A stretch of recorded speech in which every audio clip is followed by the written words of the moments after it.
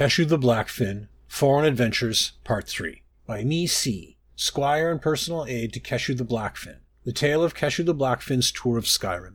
It was well into the second year after the formation of the Ebonheart Pact, and Keshu and the Blackfin Legion, minus the troops we left behind as part of the Pact Army in Morrowind, were now touring the Nord's lands of Skyrim. Our first stop after crossing into Nord territory was the town of Riften, where we retreated to a typical Nord celebration that included lots of food, lots of mead, and a number of good-natured brawls that seemed to be a common pastime in the colder climes. While there, we helped fortify some of the town's defenses, which Keshu insisted we do wherever we went, to show our willingness to provide whatever assistance we could during our visits.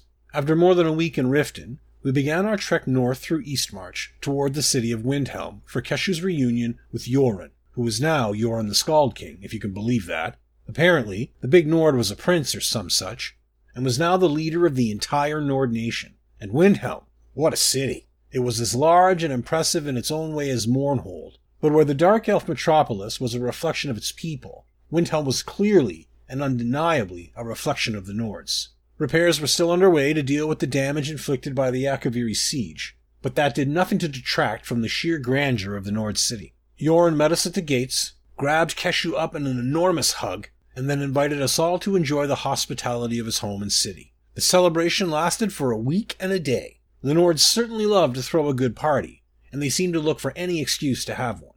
During the celebration, we retreated to the best mead and ale the Nords produced, exquisite delicacies such as rabbit meatballs, and some of the most ribald drinking songs I have ever heard, all sung extremely loudly and with a lot of clinking of mugs and goblets. When the mead casks were finally empty, and the rabbit meatballs had run out, the celebration came to an abrupt end. Then the work began.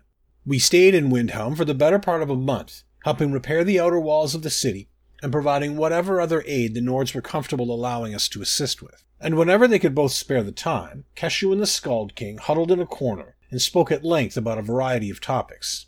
No one was allowed to join them during these discussions, but I always got the sense that they were sharing their thoughts on leadership, the Alliance, and the future of our nations. The Blackfin Legion, as we had come to know it, came to an end in Skyrim as well. Our soldiers were divided into small teams and sent to serve with packed troops of mixed nationality, fighting alongside Nords and Dark Elves in the same cohorts. I stayed with Keshu, of course, and I was there when the Skald King offered her a unique honor. "I want you to command the packed forces in Skyrim, Blackfin," Yoren proclaimed.